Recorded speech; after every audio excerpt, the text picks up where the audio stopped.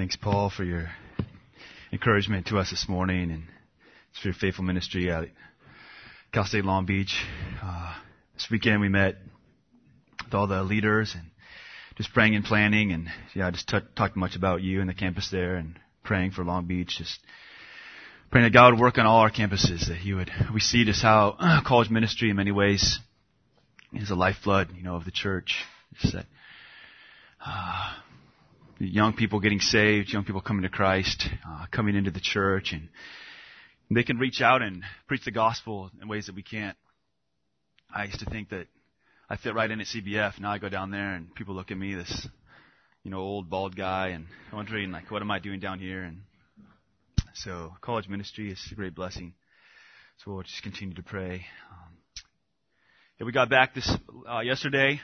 I think it was we were gone for a total of, some of us 27 hours, 48 hours, our annual leadership retreat, and just spending time evaluating the church, evaluating ourselves, praying and planning. And Bob kept us up Friday night till 2 a.m., 2:30 a.m. And all right, I'm not bitter. But it was a good time. It was a good time. So I'm actually sleepwalking, talking in my sleep right now. I'm going to preach the word this morning. Well, with that, let's go to our text. If you open your Bibles to Matthew chapter 6.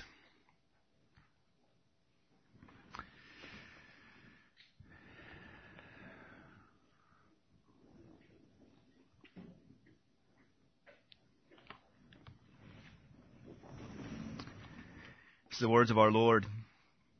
Matthew chapter 6, verse 7. And when you are praying, do not use meaningless repetition as the Gentiles do, for they suppose that they will be heard for their many words. So do not be like them, for your Father knows what you need before you ask Him. Pray then in this way: Our Father who is in heaven, hallowed be your name.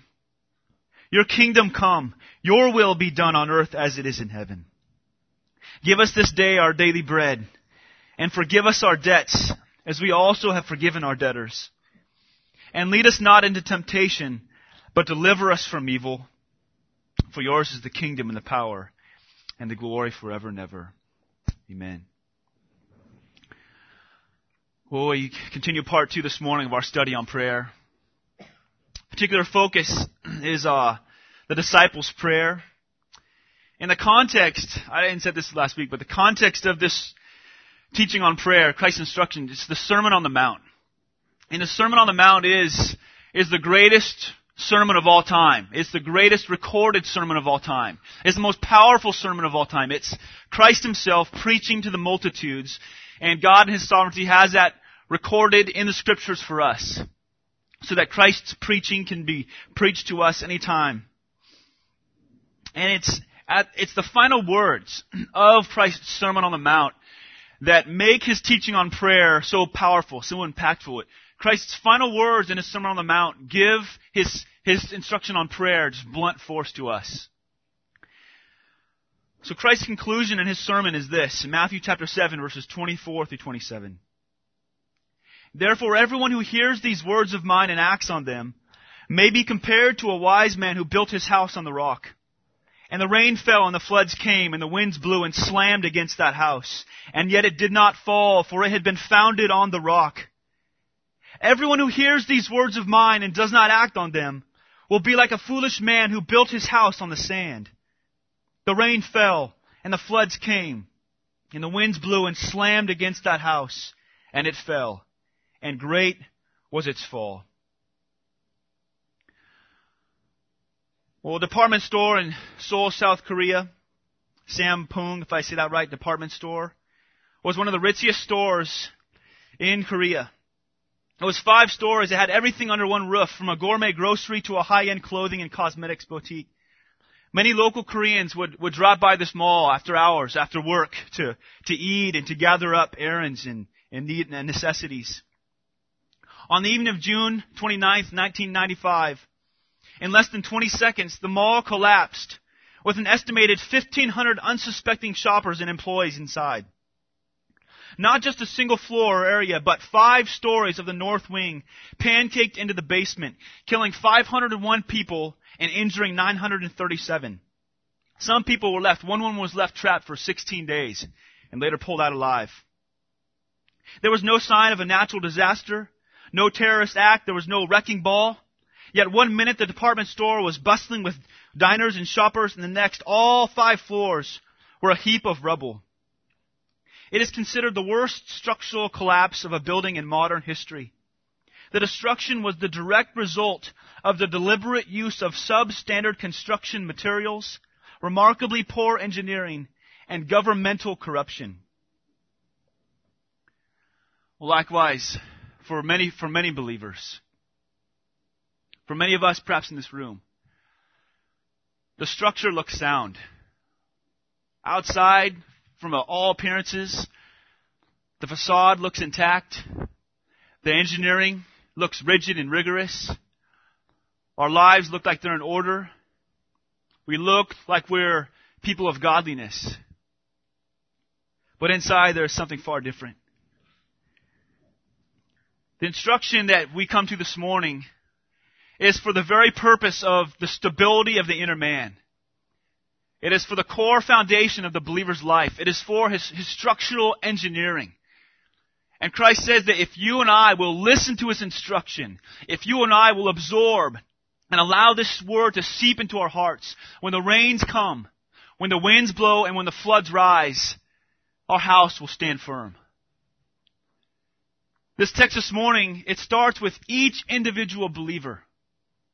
And then it moves out in its parameters. It moves to the individual, and it moves to his relationships. It moves to the family. And ultimately it seeks into this entire church, into this entire spiritual building, if you will. That our ability, our capacity to stand firm as a church is dependent upon our faithfulness to absorb our Lord's teaching. And so we come this morning and we must ask again, Lord, teach me to pray. Teach us to pray. It is that prayer that brings us to our study this morning. Last week's study in verses 7 through 8, Christ taught us how to pray by showing us how not to pray. He showed us how to pray by contrasting the believer's life of prayer with the pagan's life of prayer. He showed us the graceless legalism that haunts the unbeliever's prayer life as he prays not because of grace, but he prays in trying to earn grace. And we know that if you try to earn grace, it's not grace at all. And so our Lord tells us that when we pray, we don't pray with meaningless repetition. We don't pray in legalism. We don't perform asceticism. We don't pray for a certain amount of hours and say a certain number of words as if that is what is going to grasp the ear of God. For them, that is the means to grasp the ear of God. Prayer is a tool to capture the ear of God that He will get you what you want. Prayer is hard work for the non-Christian. Christ taught us that the unbeliever says many words and many repetitions in many positions and in many locations, all in hopes that God will finally listen. He has to pray through his beads. He has to travel to Mecca. He has to bow down a certain number of times during the day in a certain direction, etc. Listen to what the prophet Daniel tells us about prayer. In Daniel chapter 9, verses 15 through 18, Daniel describes himself, his nation, and then he describes why it is that God listens to the prayers of sinners. And now, O Lord our God, who brought your people out of the land of Egypt with a mighty hand, and have made a name for yourself as at this day, we have sinned, we have done wickedly. O Lord, according to all your righteous acts, let your anger and your wrath turn away from your city Jerusalem, your holy hill. Because for our sins and for the iniquities of our fathers, Jerusalem and your people have become a byword among all who are around us. Now therefore, O God, listen to the prayer of your servant and to his pleas for mercy, and for your own sake, O Lord, make your face to shine upon your sanctuary, which is desolate. O my God, incline your ear and hear. Open your eyes and see our desolations and the city that is called by your name. For we do not present our pleas before you because of our righteousness, but because of your great mercy. Daniel knew how to pray. Daniel knew the underlying foundation. Daniel knew why he was praying. He knew what it was that captured the ear of God. It was that Daniel came motivated by grace, motivated by mercy, motivated by knowing that God was listening to him because of what Christ was going to do for him. Even before the New Testament, we find that this believer prostrating himself not on cold, hard stone, but he bows his knees on a bed of grace. Grace is the blazing uniqueness of Christian prayer. The true and living God will never be wooed by the pagan prayers. Rather, it is a living God who has wooed us to himself through Christ. And so with that foundation, with this negative teaching, we turn now this morning to how we are to pray, to the direct practice that believers are to follow, the direct way in which believers are to pray to God. Notice in verse 9, he says, when you pray, pray then in this way. In this way. Now what we have here is both a method and a model, right? By method, I guess I mean, you pray the very words itself. You take the words by rote, verbatim, and you pray them, right? Like you did in 6th grade. I think I said this last week. Every day we said the Pledge of Allegiance and we said the Lord's Prayer. And as a 6th grader, I think it was very heartless. I wasn't praying with a heart. Of course, there's a danger just praying things by rote. Anglican Church, Book of Common Prayer, just praying these written prayers. At the same time, we can pray the Lord's Prayer, word for word. We can pray through the Psalms, word for word, if our heart's engaged, if we're praying them as to the Lord. But I think more fitting and probably more practical is to take this as a model for prayer. That is, it's not praying the words verbatim themselves, but it's using this prayer as an outline. It's using this prayer as a pattern. It's following the pattern and praying in this manner.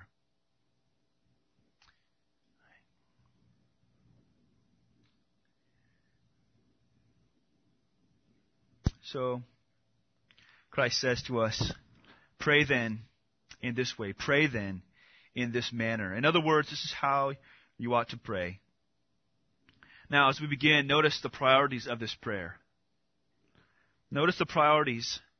It begins with God and it ends with man. It begins with God in His holiness and it ends with man in his sinfulness. It begins with God in His might and His power and His position, and it ends with man in his sinfulness and his weakness, and in his need for God's power. It begins with the greatest purpose of prayer, which is God's glory. And it goes down to the very minutiae of life, like daily bread. Showing this full-orbed concern of God for His glory and His namesake, and yet also His intimate care for our daily, hourly needs. And through all this, Christ teaches us that the focus of this prayer then is the glory of God and the needs of man. This is the kind of prayer you open your Bible to and then you get on your knees and you hover over the Word, reading and praying, opening your eyes again for direction and then sinking back down again into earnest prayer before our great God. Right from the start, we get to marvel again at the amazing grace of who we approach when Christ says, pray then in this way, our Father. Our Father. We just go now phrase by phrase. Our Father. What must have gained the disciples' attention the most was the beginning of this prayer, calling upon God as Father. This would have been striking for them. For the Jew, for the Old Testament Jew, it was not that there was an idea of Father lacking, but it was the understanding of what Father meant. When the Jew spoke of God as Father, he did not mean Abba. He did not mean the personal, intimate relationship of a relative, of your own kindred father. But they meant God the Father, i.e. of creation. God, the one who had created all things. He was the Father of creation. He was the Father of time. He was the Father of the world. But Christ does not mean the Father of creation or this transcendent, distant Father. William Hendrickson, one commentator, wrote this: it is immediately clear that not everyone is privileged to address God thus. And that's absolutely right. No religions, call God Father the way that you and I are able to and commanded to call God Father. Mormons call God their Father because they believe that's really what God is, a former man. The Mormons' mantra is, as man is, God once was. As God is, man may be. Same thing for Islam. In Islam, there is nothing like calling God your Father. There is no Father, there is no Abba in Islam. No devout Muslim would dare call God their Father. For this to their mind would compromise divine transcendence. Allah would have to belittle himself to be called such a personal name by such sinners. And yet what do we say? We say that's exactly right. What we see here is the humility of God. This transcendent creator of heaven and earth, of all power, who bends his ear to sinners. And he listens to us. And he asks us, he invites us to call him by what is the most intimate relationship of a son to his father. For Muslims, it is preposterous for a holy God to bend his ear. But for the Christian, this is the greatest of all news. For Muslims, it is blasphemous to call God by such a personal name. How degrading, how humiliating to associate so closely with sinners. But this is the gospel. The gospel beckons us, the gospel enables us to come to God and call him Father. What Islam despises is the Christian's greatest joy. False religion labors to earn the ear of God, but this is not how we pray. Christ tells us to pray to God as his Father. He beckons us to come to him as children. He beckons us to come and cast our cares upon him. I think that earthly adoption is a living illustration of spiritual adoption. Earthly adoption one day will fade away. It will no longer exist. Heavenly adoption will always exist. It will always be. We will always be adopted children of God. We will always be mindful that we were once orphans. The horror of orphanhood is often that they are abused and neglected and then abandoned by their parents. Being an orphan can be a horrendous experience. Parents sell their children as slaves in third world countries, abandoning them. Fathers sell their own daughters into prostitution to support their gambling. Some leave them in the open fields to die or throw them into the rivers to drown. Thousands are left without parents because of AIDS. Some are simply left on the streets to fend for themselves. Spiritually speaking, this is exactly what happened to us. Your father, my father, the devil, he abused us. He used us for what he could get from us. And he left us abandoned. He left us neglected. He left us destitute. In this state, God comes to adopt us. He took us for his own. He rescued us, washed us clean of our sins, purified us not with water, but with blood. And he has not made us slaves, but God, he's made us his children. Ephesians 1:5 declares this so clearly. He predestined us to adoption as sons through Jesus Christ to himself, according to the good pleasure of his will. According to the good pleasure of his will. God adopted us for his own pleasure. He adopted us out of his own goodwill. The significance of calling God our Father is that he made us his children because of his grace. And he answers our prayers because of his grace. There's part 2 to the prodigal son. See, after the prodigal son was welcomed back by his father, he still wrestled with how much he had wronged his father. Though his father had shown him grace, the son, he still felt guilt over how much wrong he had done. The father gave the son back his old bedroom, but the son still wanted to sleep in the barn. The father invited him to sit at the table with him and his brother and to dine with him on the choicest of foods, but he still wanted to eat with the servants. Though the father told him to ask of him anything, he still asked for nothing. This is how many of us live the Christian life. adopted by the most powerful, most omnipotent Father, who has called us to Himself solely by His own grace, solely for His own joy, solely for His own glory. And He is glorified by His children, depending and casting upon Him all of their needs and all of their desires. And yet many of us still sleep in the barns. Many of us still sit with the servants. We don't come to God in all of His glory and all of His power and in the confidence of the cross and ask Him to meet our needs. Some of you still pray like you're an orphan. Many of you know that David West spent the first 7 years of his life growing up in South Korea. He was orphaned at a young age, and he lived on the streets. Somehow as a young child, he kept himself alive by eating garbage or whatever he could to stay alive. By God's grace, he was later placed in an orphanage. And though the orphanage was far better than his life on the streets, it was still a difficult place to live. Food was still scarce, hard to get enough to eat, you had to fend for yourself. At age 7, David was adopted by parents in America. He was brought over here, he was raised. His mom told him that as a young child, she would go to his bedroom, and underneath his bed, she would find old, dry, moldy, and crusty food. Because he was adopted, and yet he lived in constant fear that it wasn't forever, that it was temporal. He lived in constant anxiety that if he didn't save and hoard enough now, he wasn't going to have enough later. He saw his adoption as temporal, as a week or 2 weeks or 3 weeks. And so he would take as much food as he could from the table, put it in his pockets, and hide it under his bed. And though he lived in the richest country in the world, and though he had loving, kind parents who would give him everything, he still lived like he was an orphan. And that's how many of us live the Christian life. We've been adopted by God. We've been adopted by God whose hands are full of goodness, hands are full of grace. And yet we still live like we're orphans.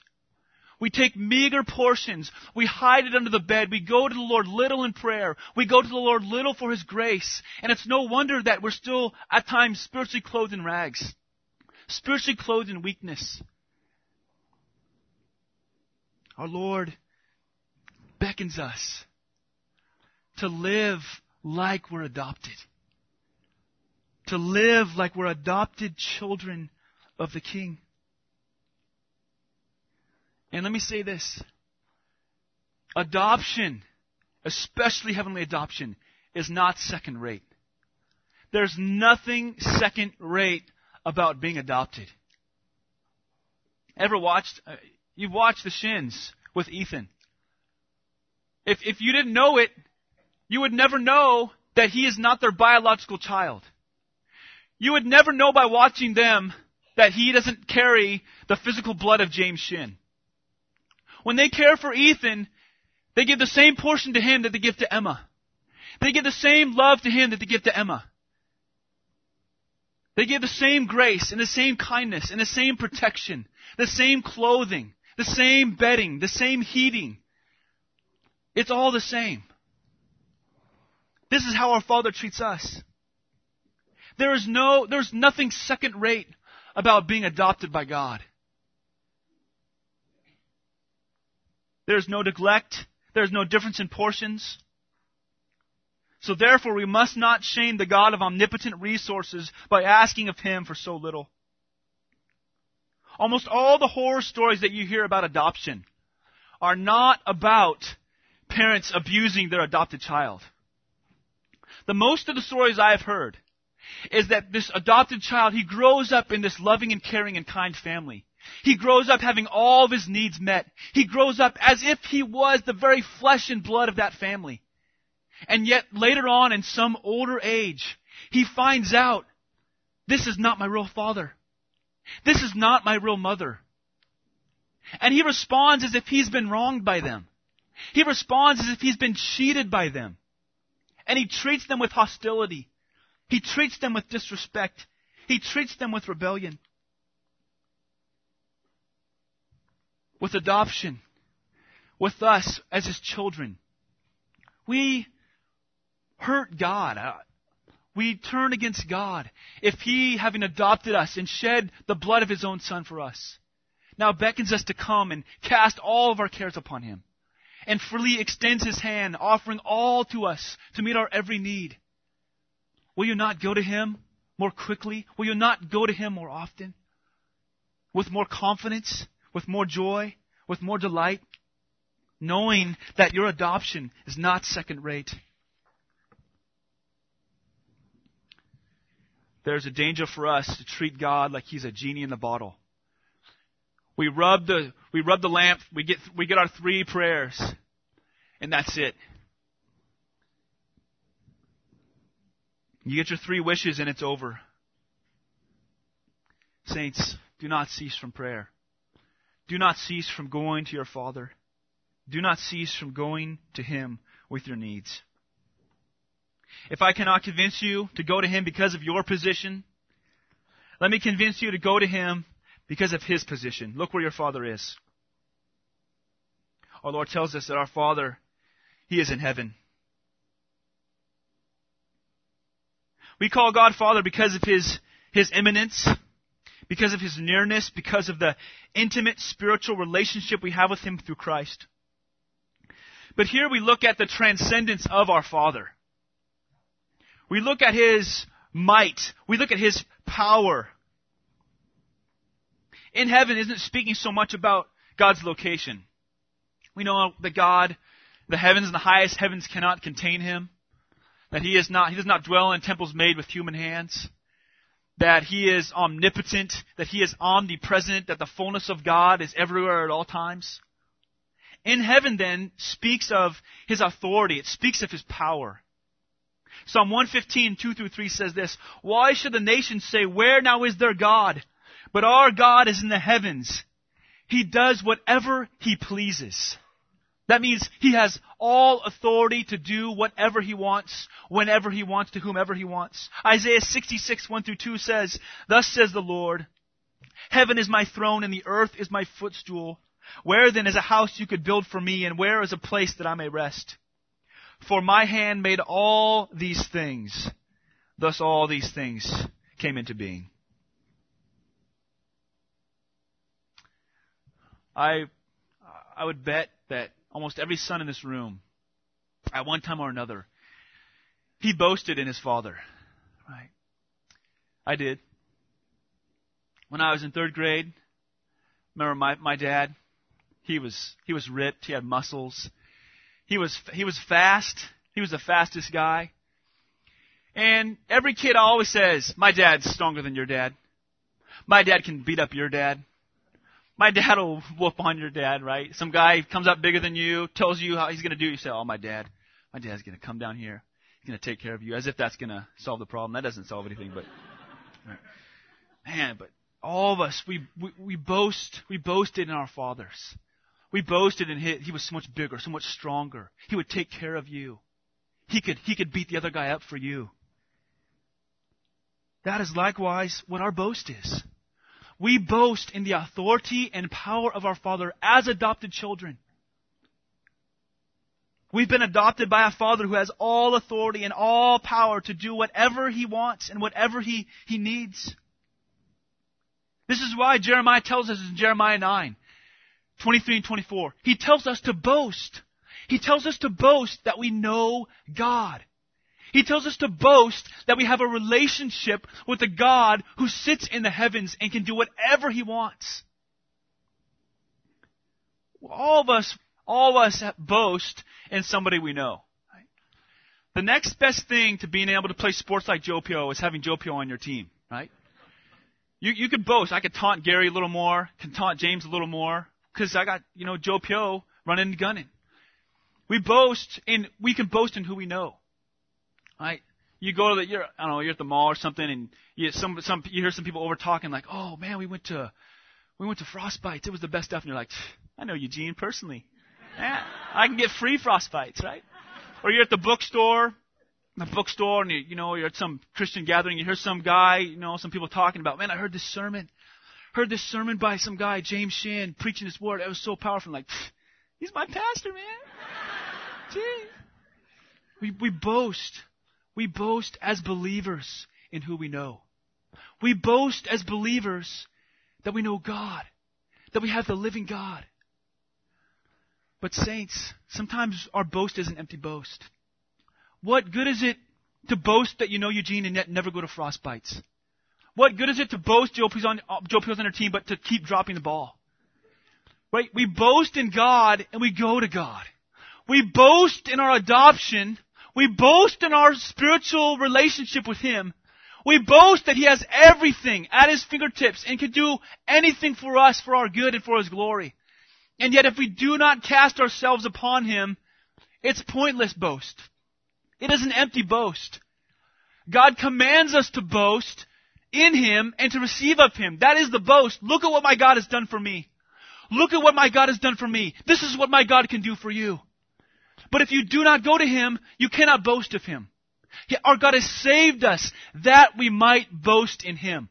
Our God has adopted us first and foremost for His own glory, that we might magnify Him, that we might proclaim His name to the nations and to our neighbors, and to say, this is my God. This is what my God can do. Can your God forgive your sins? Can your God wipe away the stains of your soul?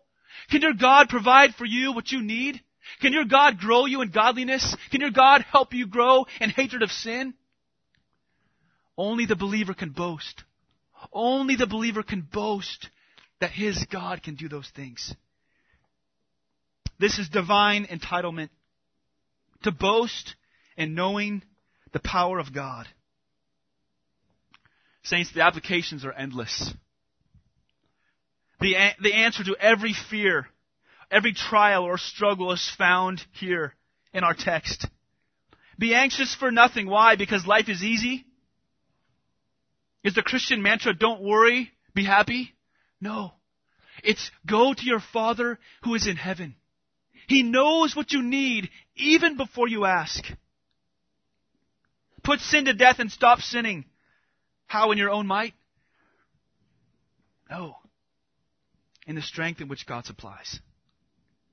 Every need and every answer is found in this text. Learning to go to our God.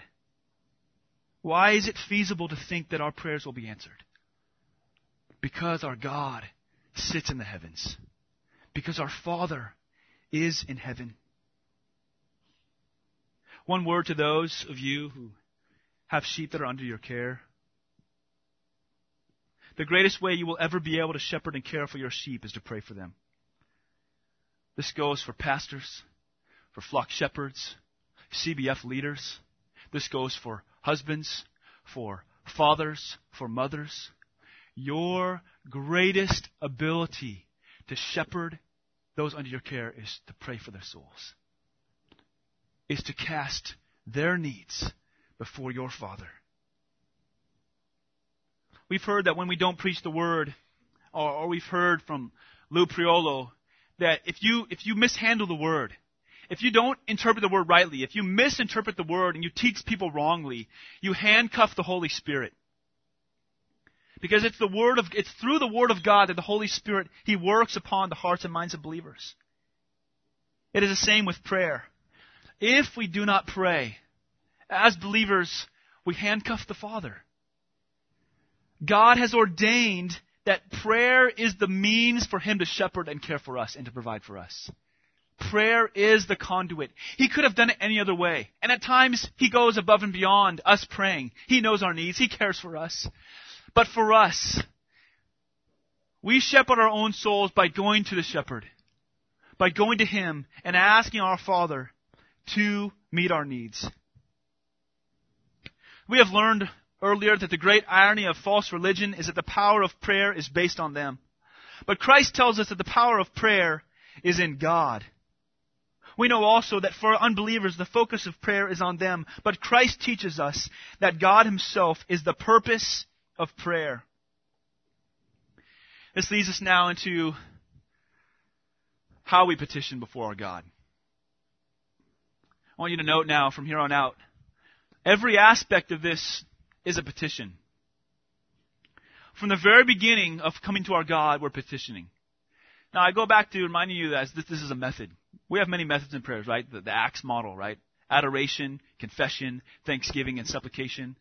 And we use that as this method of, before I ask God anything, I got to spend time praising Him. Right heart, good heart, and that's fine. But here we see our Lord teaches us right off the bat. We begin petitioning. We begin asking. We begin begging, and we begin pleading. And yet it is the priority that is of importance. Notice now the very first petition that our Lord delivers us. Our Father in heaven, I ask that you would hallow your name. The word translated hallowed is the common word hagiadzo. It's the exact same word in John 17:17 where Christ prays, sanctify them in the truth. Your word is truth. It's the same word in 1 Corinthians 6:11, but you were washed, but you were sanctified. It simply means to set apart. And here, as Christ uses it, it means to set on display.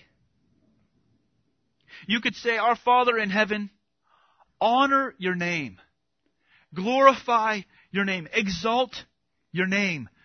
Make your name famous.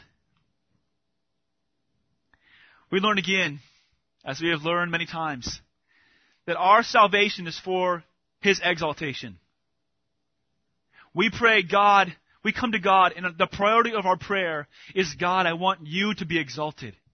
God, I want you to be glorified. God, I want you to be famous. Father, honor your name through my life. Be exalted in what I'm doing. Father, as we have learned, it implies adoption and it implies sanctification. But to ask God to honor His name in our lives and in the world, it implies sanctification. It implies that we need God's strength and we need God's power to live a life of sanctification. We cannot honor God's name through our own might and through our own power. Just as we did not get saved in our own strength and our own might, we cannot honor and glorify God's name in our own strength and our own might. This is a call, this is a petition for God's strength to be granted to us that His glory might be magnified in our lives. And the principle that we draw here is that our hunger for God to be glorified is manifest in our pursuit of prayer. A man's love for God's glory cannot be greater than a man's love for prayer. You see that? A man's love for God's glory cannot be greater than a man's faithfulness in prayer. If the means to glorify God's name is in the strength in which God supplies, and if the means to receive the strength in which God supplies to glorify God's name is prayer, there's synonymity. There's equality. The means to glorify God's name, the means in which Paul tells us, whether you eat or drink, do all for the glory of God. Whatever you do in word or deed, do all for the glory of God. It is not simply the memorization, and it's not simply the desire to do those things, but it's humble dependence upon the Father, asking Him for the strength to do those things. Prayer is the means to that end. Prayer is the means to the end of God being hallowed and set apart and sanctified in our lives.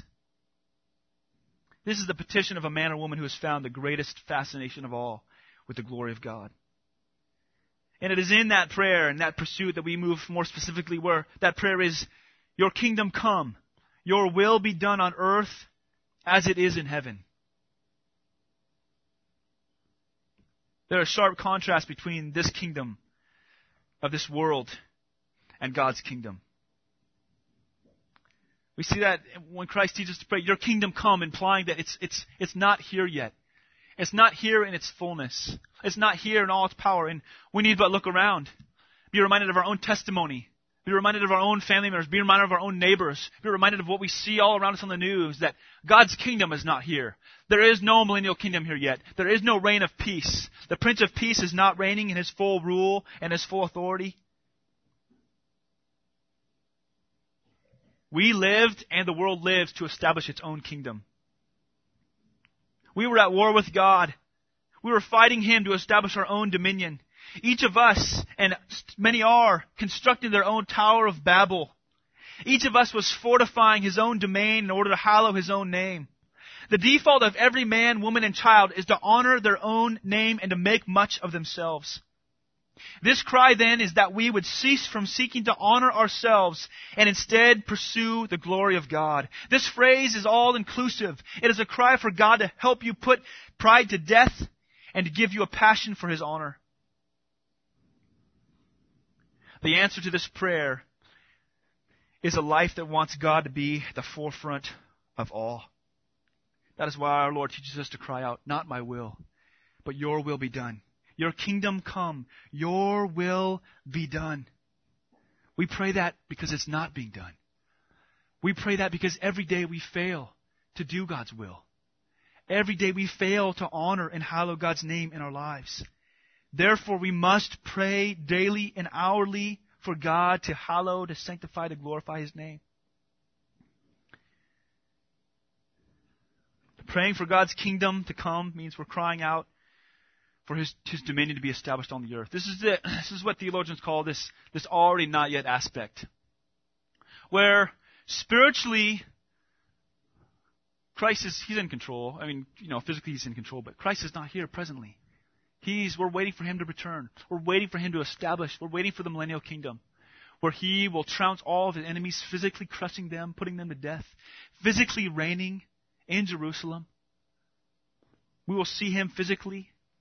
And yet what we're asking at this point is spiritually that His kingdom would come, that He would work in the hearts of unbelievers. We pray for the furtherance of the gospel through missions. We pray for open doors like Paul in Colossians 4:2, praying for God to open up doors for the gospel. And yet at the same time, we are asking even for more than just people to be saved. We are asking for Christ to return. We are asking, Lord. For us, maybe, our plight is so much different than what the rest of the world faces in Burma. What the rest of the world faces, what believers in Iraq face, or believers in the Middle East face. The pressure and the persecution, the suffering, and the poverty that those men and women face, it brings them to cry out, Lord, return. Return for us. Establish your kingdom. Let us likewise pray. Grow in praying for God to be hallowed. Growing for God to open up doors for the gospel. Praying that God would hallow His name in our own lives.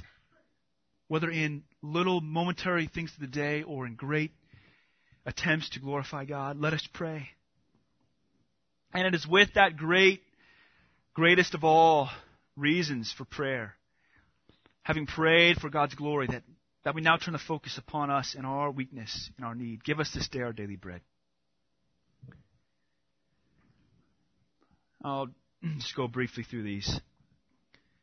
The prayer simply is, let me say this.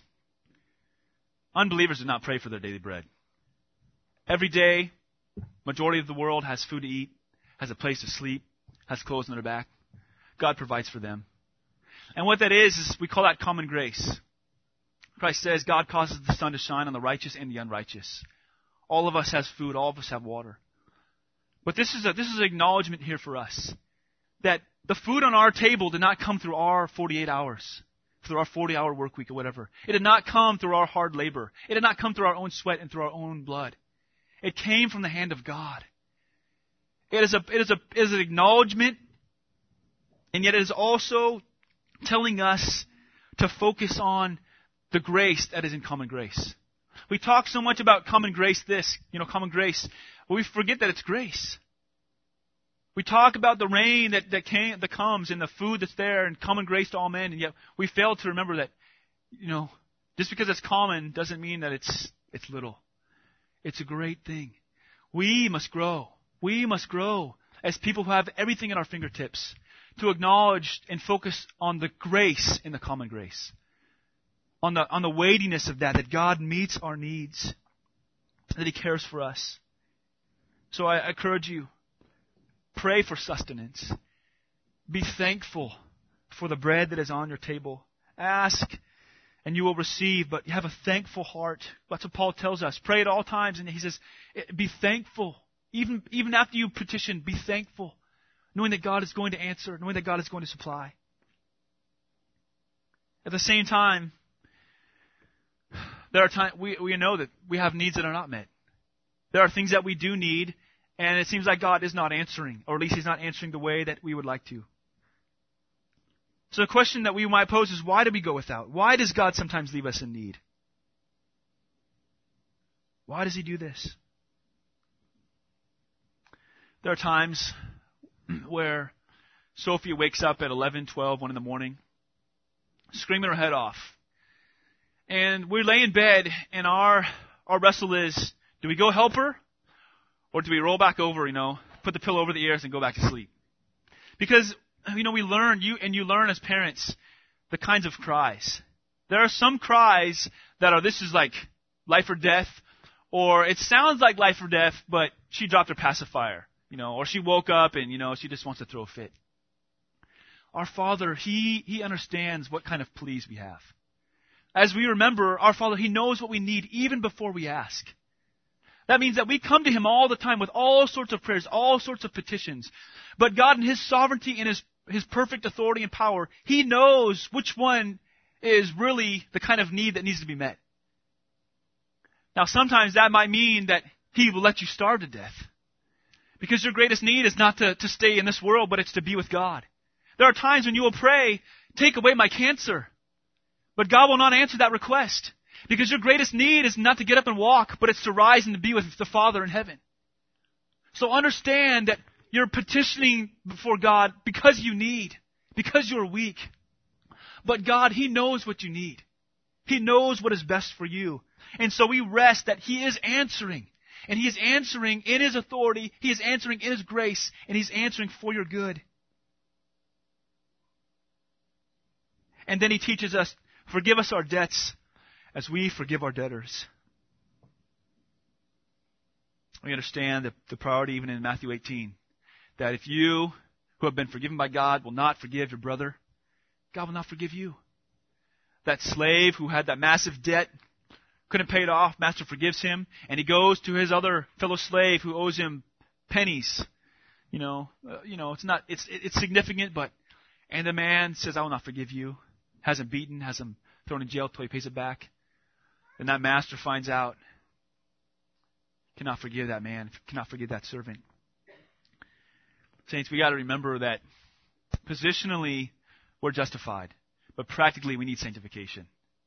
1 John 1 says, if we confess our sins, He's faithful and righteous to forgive us our sins. If we say we have no sin, we deceive ourselves and the truth is not in us. We must go to the closet. We must evaluate our lives. We must confess sin. We must evaluate, how have I lived my life today? Have I depended upon the Lord? Have I been callous to my wife, my children? Have I been a man of prayer? Have I been prideful? Evaluate your life. Confess your sins. And get right with the Father. Get right with God.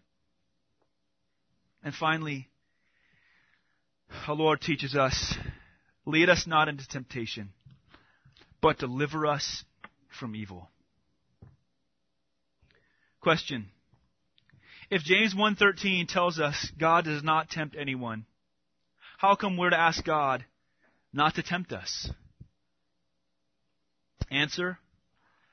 First of all, don't read James into Matthew. Right? Don't read James into Matthew. James means that God does not tempt anyone in order to bring their downfall.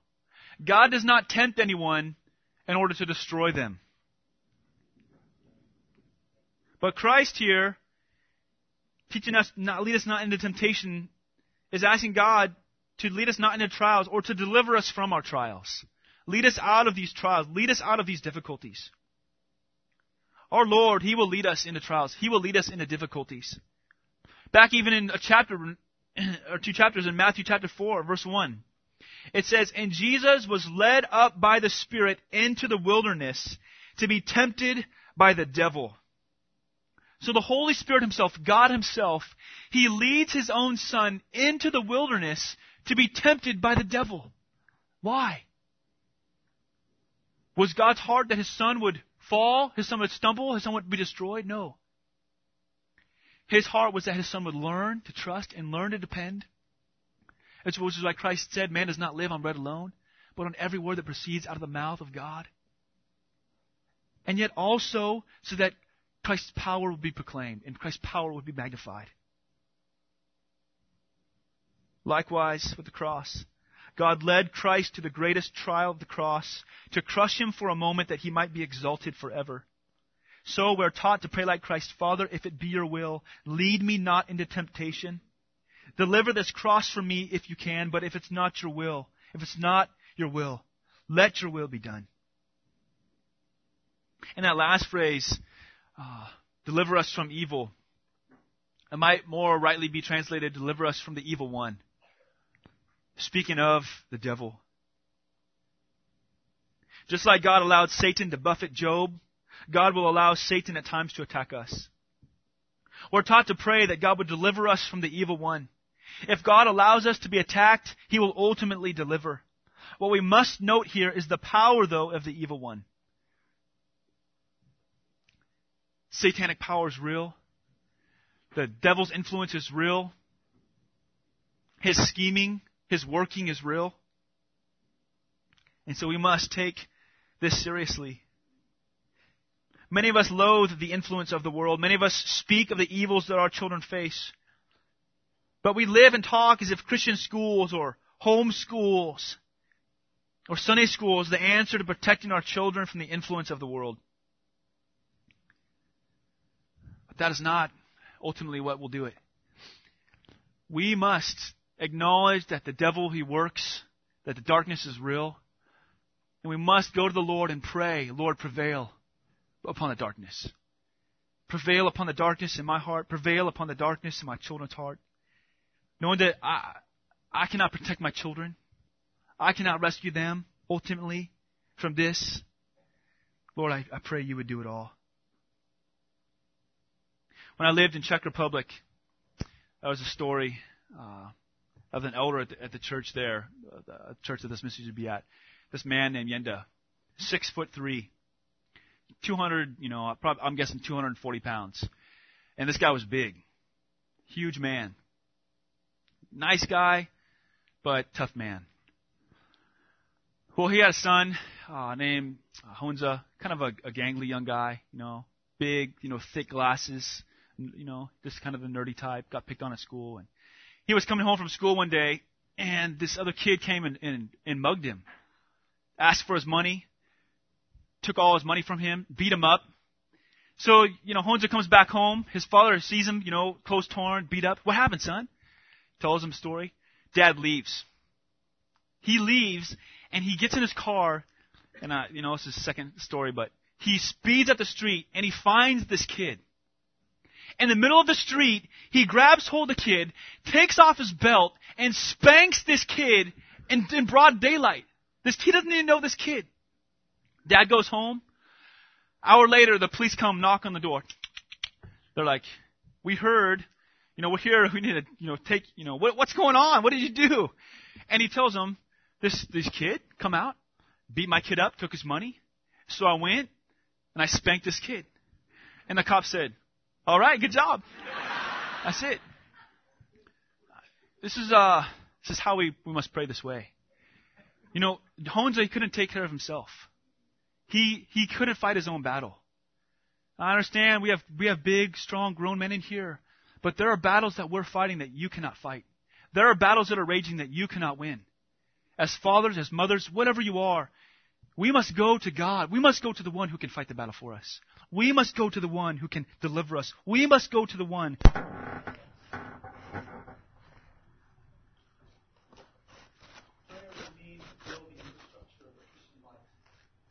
Prayer is the means to build the infrastructure of the Christian church. When the U.S. went on the offensive in Southeast Asia against the enemy, before the U.S. sent troops on land, they bombed the tar. They bombed the Hades out of all the shoreline. They shot as many bombs. They dropped as many missiles. They tried to obliterate all the hills before they sent any troops to shore.